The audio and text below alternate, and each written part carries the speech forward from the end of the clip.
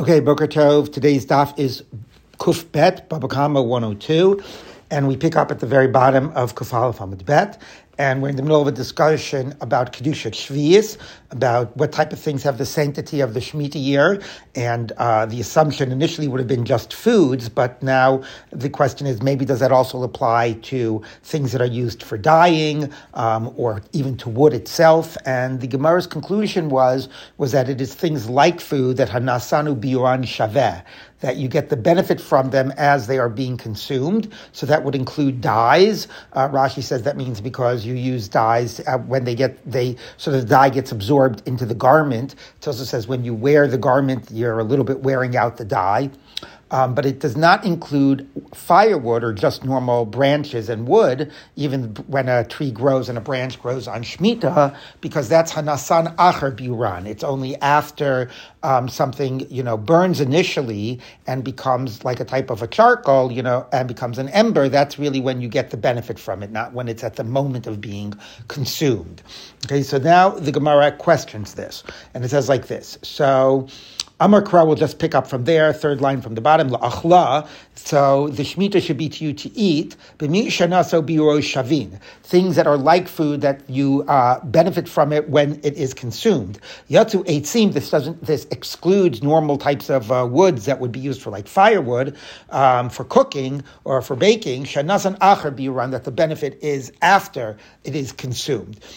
Because you want it to more be coals. But the Gemara says, well, that's not always true about all woods. Isn't there woods of mashchan, which can mean like oil, that the oily woods, that their benefit and their destruction is at the same time? Now, what does this mean? Rashi says that it means, oily wood that is basically used for lighting and not for making a fire, for making a fire to provide light, but that doesn't get burnt up, quickly and isn't used for heat, for cooking, and therefore that's exactly as it's burning and providing light, you get the benefit at the same time that it's being consumed. So it's a certain type of wood. Tosfos says that it's not referring to a certain type of wood, although the language sounds like that, but it's referring to the question of how are you using it? If you're using it to provide heat, or if you're using it for a certain type of cooking as opposed to baking, then you actually don't want it when it's an ember, you want it when it's a fire. So the Gemara says, isn't there a type of wood or a way you use wood that the benefit comes at the time of consumption, and therefore shouldn't that Shemitah apply to that? So Amar Rava says, Rava, top of Kuf Bet Amud Aleph, Stam Eitzim Lahasaka Hein Omdim. While that's true, the default use of wood is for a fire, and let's say for a type of a baking fire, or a type of a fire that you would use that you would want it after it becomes embers. And because that's the default, that's what we're going to assume is the case when you have wood that grows on Shemitah. What does that mean exactly? Why should that idea of stam eitzim apply even to a different type of wood? Like if Rashi is really talking about a certain type of a species or whatever, then that would sound like that stam is used just to provide light. It really, the Gemara reads better like Tosfos, that the question is what you're planning on using it for. And then then it makes a lot more sense. Since the default is you're going to use them for a type of wood, the default of firewood or whatever is you're going to use it to get benefit after it turns to embers, even if in your particular case you're using it when the fire is still burning, nevertheless, it never had Kedusha Shvius to begin with, okay? So that's the story. So we're left still with a question, if there's wood that the stam would be actually to be Hanasan Abiur and Shava, maybe it would have Kedusha Shvius, but when the stam is not that way, then it does not have Kedusha Shvius. Okay, now the Gemara continues, Ve'etzim lahasaka tanahi, and wood used for making a fire is a debate of Tanayim. Now, what exactly this means is not clear. Let's read, how they're going to bring this debate of Tanayim into this question of wood made for fire. Let's read the debate of Tanayim, and then we'll talk about what the Gemara might mean by this framing statement. The Tanya we taught in the Brisa, Ein Moshin Perish Ishviyas Lo L'Mishra V'Lo L'Chvusa. Rabbi Yossi Omer Nosim Perish Ishviyas L'Tocha Mishra L'Tocha Chvusa. So you cannot go ahead and use the produce of Shemitah. Rashi says, let's say we're talking about wine from Shemitah grapes. You cannot use it for soaking your flax in it, or for laundering your clothing. I don't know why wine would work for laundering your clothing, but whatever the case might be. And Rabbi Yossi allows you. So let's see what this debate is about. So my time at Rabbanan, why did the rabbi say you can't? Amar Kra, the pasuk says le'achla v'lo lemishra. It has to be for eating and not for soaking your flax. Le'achla v'lo lekvusa, for eating and not for doing laundry. Rabbi Yossi Omer, and Rabbi Yossi would say, Amar Kra, the pasuk says lachem. It should be for you. L'chol tzarchechem. You can use it for all your uses. It's not limited just to eating. Rabbanan, well, how would the rabbis respond back to the lachem? Nami haksiv lachem. Doesn't it say lachem? No, lachem dumya de la'achla. B'mi shanaso biyor shavin. So lachem is similar to la'achla. Yes, lachem expands la'achla, but it has to be similar to la'achla and something that you get the benefit when you actually consume it and destroy it. So you can use Shemitah produce for more than just food, but something where the benefit comes as it is being destroyed. Yatsu Mishra Kvusa, which excludes the case of soaking and laundering, Shanasan Acha Biran. That first, they get the wine, let's use that example, gets absorbed into the flax or into the garments, and it only sort of has the effect of doing what you want to the flax and the garments, a while after. Rashi says if you're letting it soak for a few days. So it's Hanasan Acha Biran. So therefore, Shemitah can only be used for things that are like eating, that the hana, the benefit, and the consumption come at the same time. For Rabbi Yehuda, nami haksiv la'achlas. Now Rabbi Yehuda, okay, it says lachem, but la'achla, shouldn't la'achla limit it to some degree?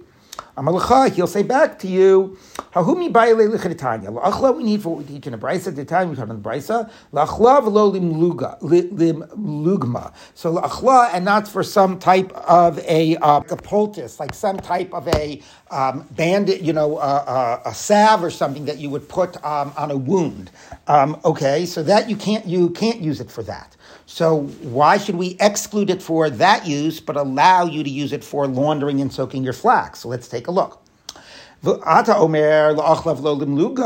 saying that you can't use it for a poultice because that's not like eating. Maybe it means you can't use, also, you shouldn't be able to use it for like laundering. No, lachem is a broadening word. You're allowed to use it for laundering. You can make it for all your uses. So how is la'achla limiting it? Not for a poultice. So the Gemara says, so the Brayta says here, the obvious question, what's your principle that your expansion of la'achla includes using it for laundering, but still excludes melugma, excludes this poultice? No, I'll include kvusa, which is something that everybody has that use for. So it's lachem, la'achla. The lachem is a common use that people have. Everybody needs to launder clothing. I don't know about laundering it in wine, but whatever the case might be, maybe it's white grapes. Everybody needs to soak their flax, but not everybody needs a poultice. Okay, okay, so it's sort of like what we say, by achila by Yom Tov, right? By achila by Yom Tov, we sort of, the principle is about, asher yaseh l'chol nefesh, davar hashava l'chol nefesh. So we're broadening it to a type of sense of a benefit that is a common, that normal people need.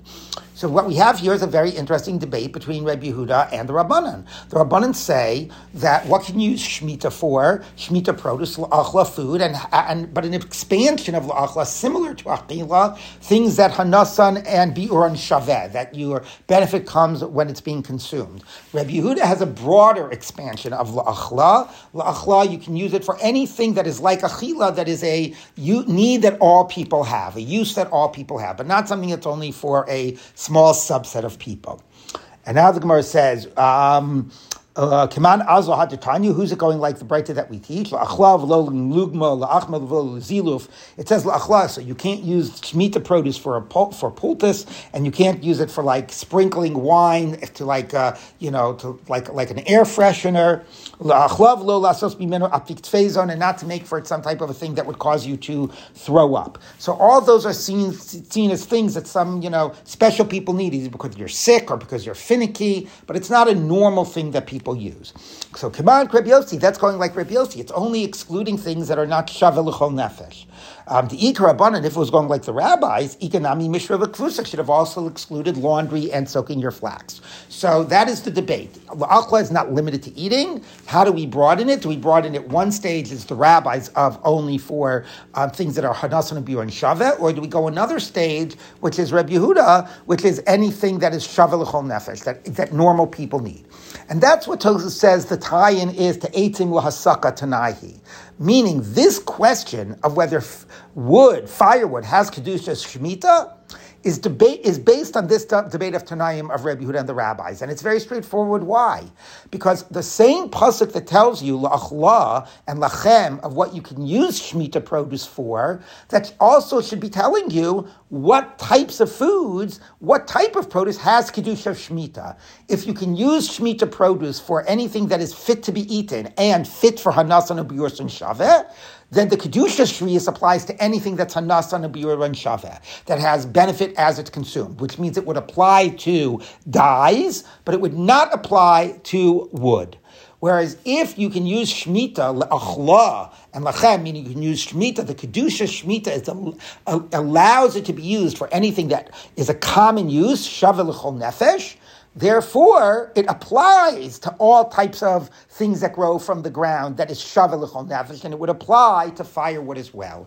So what Kedusha Shvius demands be eaten, and then other things, Hanasan and Biur and Shaveh L'chol Nefesh, guys for that. So what Kedusha Shemitah demands, what you must do, the Kedusha says you must do with the fruit. You must eat it, or you must get benefit as you're consuming it, or any type of benefit that is common to everyone. What it demands also says that's what it applies to, the type of produce that is made for that purpose, made to be eaten, or made for Hanasan and Biur and Shaveh, or made for benefit of Shaveh L'chol Nefesh. And therefore, whether it applies to firewood is exactly dependent on that debate.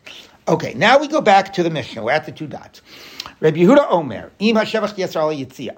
Okay, so here's a case where the dyer applied the wrong dye, red or black or whatever. Rabbi Meir says, Shinoi is koneh, and that the dyer now, because he made it different from what the person wanted, he now owns the wool and he has to pay the owner for the cost of the wool. Where Rabbi Yehuda says shinui is not koneh, or at least maybe we'll say a shinui in this type of a context where it was a mistake and you weren't trying to steal it, you're not koneh, and it's still the original owner's wool. But because you, the dyer, made a mistake and that wasn't what he wanted, so he has the upper hand. And he'll pay you for either your expenses, not your labor, but your material expenses. And you're like, if you ever get your car fixed, parts, labor is a very big piece of that bill. So either he'll pay you for the parts, the expenses, but not the labor, or for the amount in which the value of the wool increased, whichever is less. That's Rabbi Yehuda's position. Okay, now let's take a look at the Gemara. Yosef Rav Yosef Achreid Rabbi Abba Kamed Rabbi Huna. So Rav Yosef was sitting behind Rabbi Abba. So Rav Yosef and Rabbi Abba were both hearing a shir from Rav Huna. Yosef Rav Huna Bava Kamma, and Rav Huna was sitting and saying, Halach Rabbi Yoshua ben Karcha. We rule like Rabbi Yoshua ben Karcha. We'll see in which case in a minute. Halach like Rabbi Yehuda, and we rule like Rabbi Yehuda, which is our Rabbi Yehuda. Adrinu Rav Yosef lape. So Rav Yosef turned his face away from Rav Huna. He did not agree with what Rav Huna was saying. Amar, he said, Bishem Rabbi Yoshua ben Karcha Itztrich. I understand that you're saying we rule like Rabbi Yoshua ben Karcha. We'll see which one in a minute. That you needed to tell me. I would have thought Yachid v'Rabim Melacha Karabim. That normally he's a Das Yachid in whichever debate we're talking about, and we would normally think like you go by the majority. Kamash Malan Melacha Ki Yachid. So therefore, you're telling me in this case we rule like the minority opinion. Now, before we get on to understanding the Rabbi Yehuda thing, which upset him, let's figure out what this Rabbi Yoshua ben Karcha is. Rabbi Yoshua ben Karcha Mahi, what's this teaching of Rabbi Yoshua ben Karcha? To tell you, we taught in the Brisa. Rabbi Yoshua ben Karcha Omer, Milva b'shtar ein nifrei mehen, milva pen nifrei mehen. Neishu kametu miyadam. So you're not allowed to do business with non-Jews or with pagans, whatever, idol worshippers 3 days before their holidays.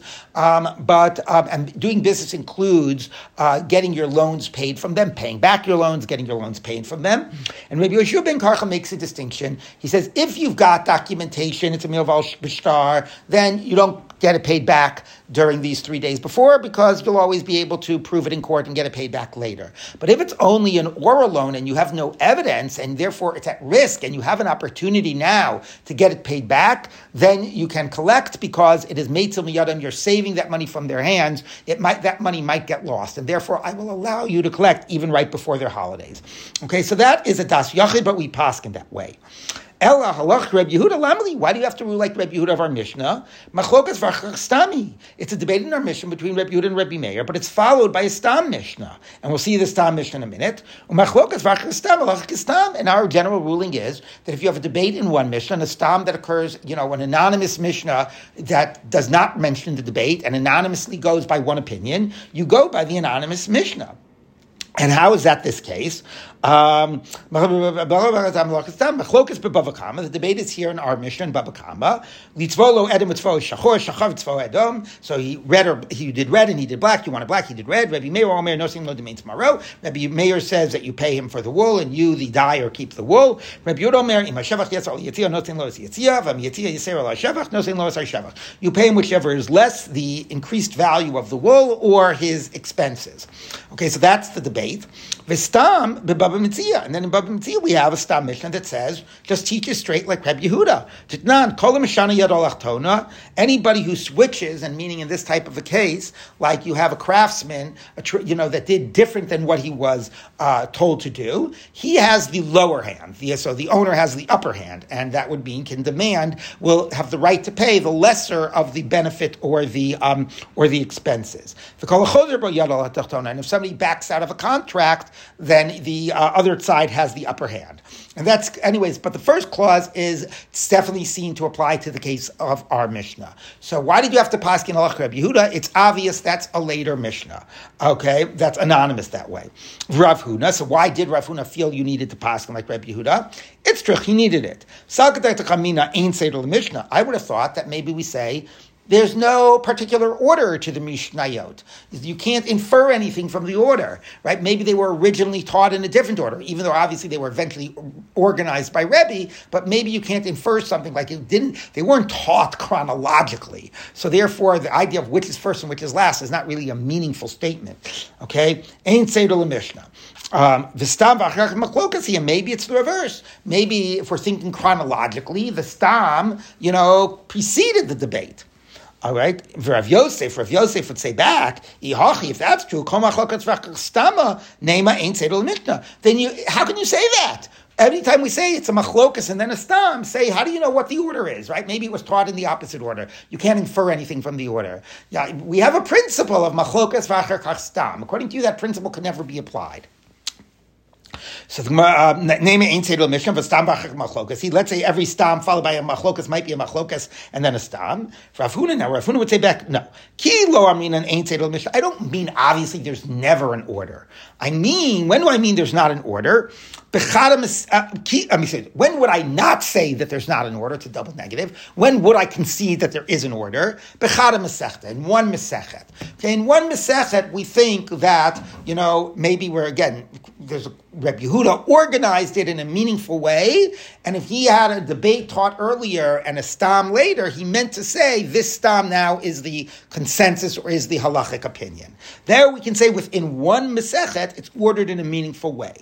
Aval betray mesechtos, but two mesechtos, Bava Kamma and Bava Metzia, Amina, and then we would say that there's no order. Okay, so you can't infer something. Each mesechet is like an entity onto itself, and you can't infer something from something that appears in one mesechet and something in another, which is first and which is later. Within a mesechet, that's one entity, and there the order matters. Okay, so that makes a lot of sense. So what would Rav Yosef say back that he considers it a stam on achar kach machlokes? Rav Yosef, he would say, Kulu Nezikin Chada Masechtehi. Okay, but all of Nezikin is really one Masechet. The reason it's called Bava Kamma, first gate, middle gate, last gate, is because Nezikin originally was 30 prakim long, and that's way too big for a Masechet. So we divided into first third, middle third, and last third. And you know what? Masechet Kalim in Taharos is also 30 prakim long, and it is a Bava Kamma, Bava Metzia, and Bava Basra. So really that is conceptually one big thing, and order is meaningful throughout those three Bavas. And if you want, I'll say, it's not just because it's stam that he felt it was obvious we were like Rabbi Yehuda, but because it's taught in a list of things that are like categorical statements. Whoever does something, in the wrong way, he has the lower hand. Whoever backs out of contact, he has the lower hands. These are seen as certain like categorical statements, and they're not just a normal stam, and therefore it seems to be like this is, the phrasing makes it clear that this is accepted halacha. So he says you didn't need to pass on Rabbi Yehuda. Either way, it's clear we rule like Rabbi Yehuda. Now, as I said, the Gemara sometimes frames the debate in Rashi about Rabbi Yehuda and Rabbi Meir, whether Shinoi is Koneh, but we rule normally Shinoi is Koneh, and here we rule like Rabbi Yehuda, that it's not like you keep the wool, it's the original owner keeps the wool and just figures out what to pay you. So it probably, so what I'm saying here, Shinoi is not Koneh, it means in this case, not about somebody who's a Goslin and then did a Shinoi, but, you were a worker, you were trying to do the right thing, you accidentally did the wrong thing. That is not enough to make you now take possession of that object. It still belongs to the original owner, and we have to figure out now what the owner is going to pay you. Okay, Tana Rabbanan, last line on Kuf Pet Amud Aleph. Hanosin maslu shlucha. Somebody gives money to his messenger. To purchase wheat, and instead he purchases barley. Now, we're going to see that we're talking about a case where you're actually doing this not because you're sending somebody to the store because you're making bread, but because you are trying to invest. It's a business deal. You're doing it as product, and you're going to buy it and resell it. So you had told him to buy wheat, and instead he buys barley. So, or the reverse. Tanya Chada, we teach one brisa in Pichsu Lo, Vimosiru Siru Lo, that basically the person that you that switched from what you said, did barley instead of wheat or whatever, he basically now owns the barley or the wheat. And if the barley if it goes down in value, he suffers the loss. If it goes up in value, he gets the gain. He has to pay you for whatever, like if you advanced him the money, or you gave him the money to purchase for you, he's got to repay you whatever money, the amount of the money it was, but it's his barley or it's his wheat. He changed from what you said. Okay, that's one opinion. But Tanachad, and we taught another brisa in Pichsu Lo, Vimosiru Siru Emsa. No, it's sort of split. If it goes down in value, he suffers the loss. If it goes up in value, then you split it. Now, what sense does that make? So it seems that the case was one in which, had he done the right thing, the deal was, you buy the wheat, you buy the barley, it's my money, but you're doing the effort. Maybe you're also going to resell it, okay? And what we'll do is we'll split the profits and we'll split the loss, okay? I contribute the money, you contribute the effort, we split the profits, we split the loss. That would be if it was sort of normally done that way. Some people might be thinking that sounds a little bit like ribbis, but no, since he's also going to split the loss, it's not like ribbis. Ribbis is when the balabayas is assured the principal. Okay, so that's normally how it would be. But because this guy did the wrong thing, let's say I was the one who was investing in the money, I'm not going to let his mistake hurt me. So if he bought barley, then now it's going down in value, and I wanted him to buy wheat, it was his mistake. He's got to suffer the loss. However, since in the end it was my money and he did purchase it for me and all of that, if it goes up in value, we'll go by original agreement that then we will actually split the profit, and that's what will happen. Now, I should pause for a minute and just say, before we go on to analyze this any further, that this actually is like a great deal for the guy who gives the money. And it's almost sort of like, it could be a way of actually getting interest for your money. You go ahead and you give, $1,000 to a person, and he goes ahead and buys something different than what you told him to do. Okay? In that case, so what will happen? If it goes down in value what he bought, that's his loss. But you still have the right, to get back the value of your money. So your investment is secured because any loss of principal, he suffers and you don't suffer. But any profit, you actually get half the profit. So here's a way that you're giving your money, your principal is secure, and you're going to get, if you might not necessarily get it if it doesn't turn a profit, but if it does turn a profit, you will get profit with a secure principal. So this might be a sort of a roundabout way to arrange for a certain type of, charging interest. And Tosfos actually says that. Tosfos actually points out that according to this, you could sort of do it with a wink and a nod. And you could go ahead and say to somebody, okay, here's $10,000. I want you to lend this money out for me, let's say lend it out to non-Jews and charge them interest or whatever.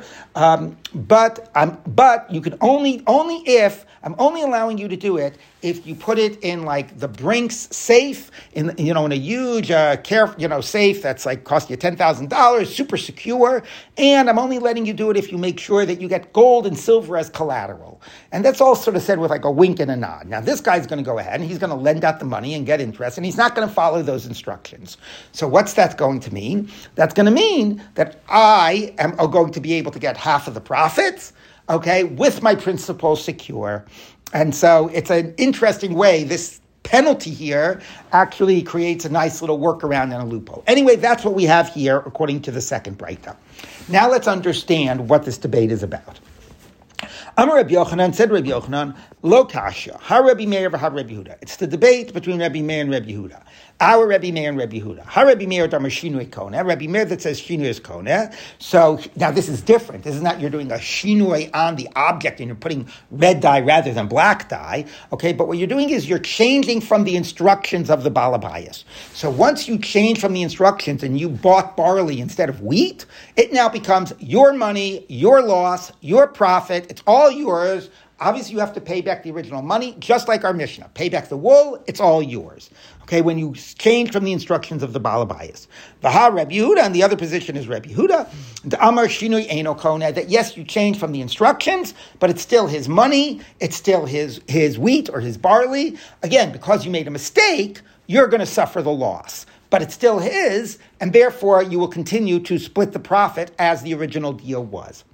That's what Rabbi Yochanan says. Maskif le Rabbi Lezer challenges Mimai. Who says that's what's going on? Dilma ad kan lo kama Rabbi Meir ela b'midi dechazi le legufei. Maybe Rabbi Meir only said, this idea that shinui is kona when it is something you were planning on using for yourself. You wanted, a red wool because you were going to make yourself a red garment or a black garment, So it was something that you personally cared whether it was red or black or how it was done. And therefore, when you go against that, shinui kona. But if you're doing it for trade, lo amar, he wouldn't have said it. Because, then it's all product. What do I care really if it's barley or wheat? I only care if it turns a profit. Now, okay, but you might care barley or wheat because you think one of them is going to turn a profit more than the other. But what he's claiming is that maybe for Rabbi Meir, this idea of that you really violated and it becomes yours is much more when you're when the particulars really matter, not when you're just seeing it as product. Okay, and if it's product, then fine. It's still, it's not enough of a violation to that it becomes, the shaliachs. It's still yours. It doesn't become the one who changed it. But again, he will suffer any loss. Elam Rabbi Lezer, Hava Rabbi Meir. Oh, so if you can say that, then we can have both of these cases going like Rabbi Meir. V'lo kasha, kan lachila, kan l'schora. Okay, if you're sending your shaliach to buy wheat and he buys barley or the reverse because you actually want to make bread, then if he violates what you said, according to Rabbi Meir, that's like the red and the black and so on, and it's now his money, his wheat, his barley, and he has to pay you back the money.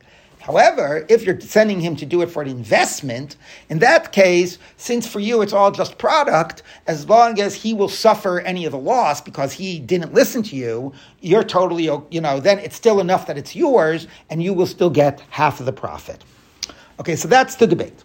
That's the two ways of explaining it. A debate of Rabbi Yehuda and Rabbi Meir or within Rabbi Meir. In Eretz Yisrael, they laughed about Rabbi Yochanan's position. Now that's pretty funny because Rabbi Yochanan is from Eretz Yisrael. Normally, it's somebody says something in Bavel and they laugh about it in Eretz Yisrael. Anyway, they laughed about Rabbi Yochanan's position in Eretz Yisrael. Alibed Rabbi Yehuda, based on Rabbi Yehuda. Because Rabbi Yehuda, remember, what was his idea? His idea was for Rabbi Yehuda, Shinui is not going to, here again, Shinui not meaning a change in the object, but going against instructions. So the Shaliach bought barley instead of wheat, even though he went against instructions. It's still, the money still belongs to the Balabayas, and therefore, the barley belongs to the Balabayas, with the provision that the Shaliach, because he messed up, will suffer any loss. Okay? But he says, 1 minute. I don't get it. Since this guy, the Shaliach, is not following the instructions of the Balabayas, So when the owner of the wheat, let's say he was told to get barley and he gets wheat, when the owner of the wheat is giving it to the shaliach, okay, the shaliach is not operating according to the wishes of the balabayas. So, how is the balabayas being kona the wheat? The shaliach isn't representing him. And the owner of the wheat isn't intending that it should be owned to the balabais. He only sees the shaliach in front of him. So how does this happen? I get that it's not like he stole the money or whatever, but since he's not representing him, I still don't get how the balabais winds up owning the wheat. Okay, that's what he asks. Since, the balabais is still going to get half the profits, as we've been saying, it's clear that the balabais does own it with the point that the shaliach suffers the loss. But how does the balabais own it? And Rashi points out that this is particularly sharp according to, Rabbi Yochanan, right? Because for Rabbi Yochanan, it really is a violation of the will of the balabayas. That's why he said it's a debate of Rabbi Yehuda, Rabbi Meir. What do you do about a case of a major violation? And once it's a major violation of the will of the balabayas, then how is it that he's seen as a shaliach? And how does the balabayas get ownership of this wheat? So Rashi says, but according to Rabbi Linzer, remember Rabbi Linzer said, even Rabbi Meir would agree. It's all just product. So if it's all just product, it's not a big violation, really, then we can say that he still represents the balabayas. But for Rabbi Yochanan, if it is a real violation, and that's why Rabbi Meir says that it's a shinui, then how can Rabbi Yehuda say that the balabayas owns it? The shaliach is not representing the balabayas by buying wheat instead of barley. Okay, Maskif la Rav Shmuel bar. So before we answer, we're going to answer a question with another question. Maskif la Rav Shmuel bar Sasrati. So Rav Shmuel bar Sasrati challenged this question. Ihachi afilu chitim v'chitim namilo. So if that's true, then, the guy who's selling, the answer is going to be obvious. When this shaliach comes to buy the wheat, the seller doesn't know that, Reuven sent the shaliach. He just sees the shaliach in front of him. So how does Reuven wind up owning the wheat, even if the guy is doing exactly what he was asked? So Amar Rabbi Yavo, no, that's obvious. Shani chitim v'chitim shlichusei ka'avid. Okay, v'chi b'chal b'ayis dami. No. As long as the shaliach is doing what he was told, then it doesn't matter. The seller thinks he's sending it to the shaliach, but the shaliach represents the balabayas. That we get. But once you're saying it's a shinui, and the shaliach is, is a mishana and all of that, then how can he be representing the balabayas? And how does the wheat get owned by the balabayas? Now, I'll show you that that's true, that we say that you represent, even if the guy doesn't know who you're representing. That's not. We taught in the Mishnah, as long as you're doing the shlichus.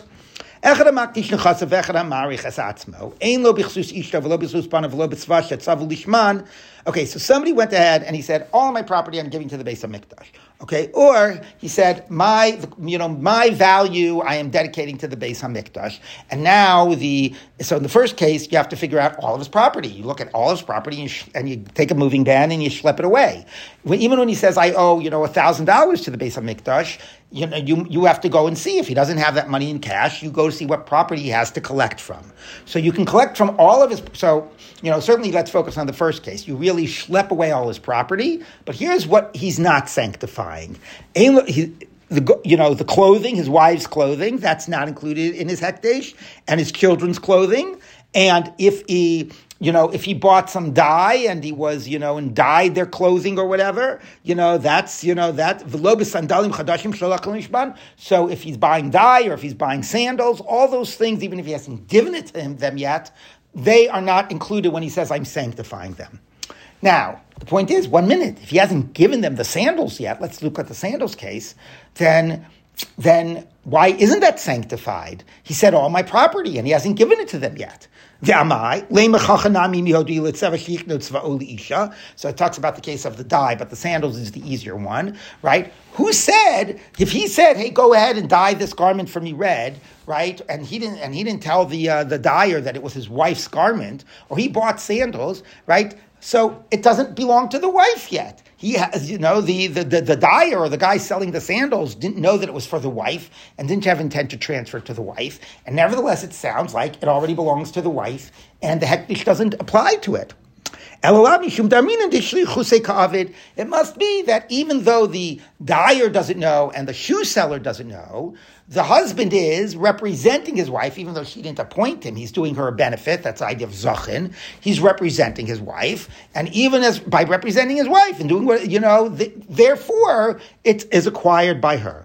He's like an extension of his wife. And therefore the same would be true. As long as the shaliach is doing what he was told, then the seller doesn't have to know that he's serving as an agent. It's just, he is in his capacity an extension of the balabayas, and the wheat goes to him. But once he does something that is considered a shinui, okay, so much that Rabbi Meir would say that he's koneh and it breaks it completely, then the Gemara says even if Rabbi Yehuda he's not koneh, the money or the wheat or whatever, how is it that he represents the balabayas and this wheat now is owned by the balabayas? But we don't have a problem when he's doing what he was told to do, because then he clearly is an extension. So we're not done with this. Amar Rabbi Abba, lo, that's not a proof. That case of the guy buying the sandals for his wife is not a proof that when the shaliach is doing it, it automatically works even if you don't inform the seller. Why? How else would you explain it? It could be that the sandals still don't belong to his wife yet, because he hasn't brought them home yet to give it to his wife.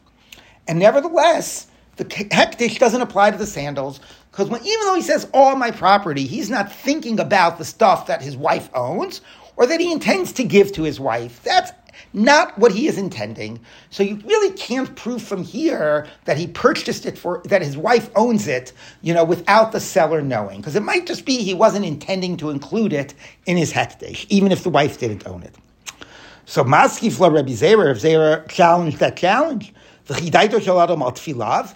No, what do we care whether he was thinking about it or not thinking about it? If he says, I'm sanctifying all my property, do you think he wanted to sanctify his tefillin? Presumably not, okay? Vitnan, hamaktish nechasav, if somebody sanctifies all their property, malin lo tefillin. You basically, assess the value of the tefillin, and you make him redeem the tefillin, and you give the money to the Beis HaMikdash so that he can keep on wearing the tefillin. But what you see is he sanctified the tefillin.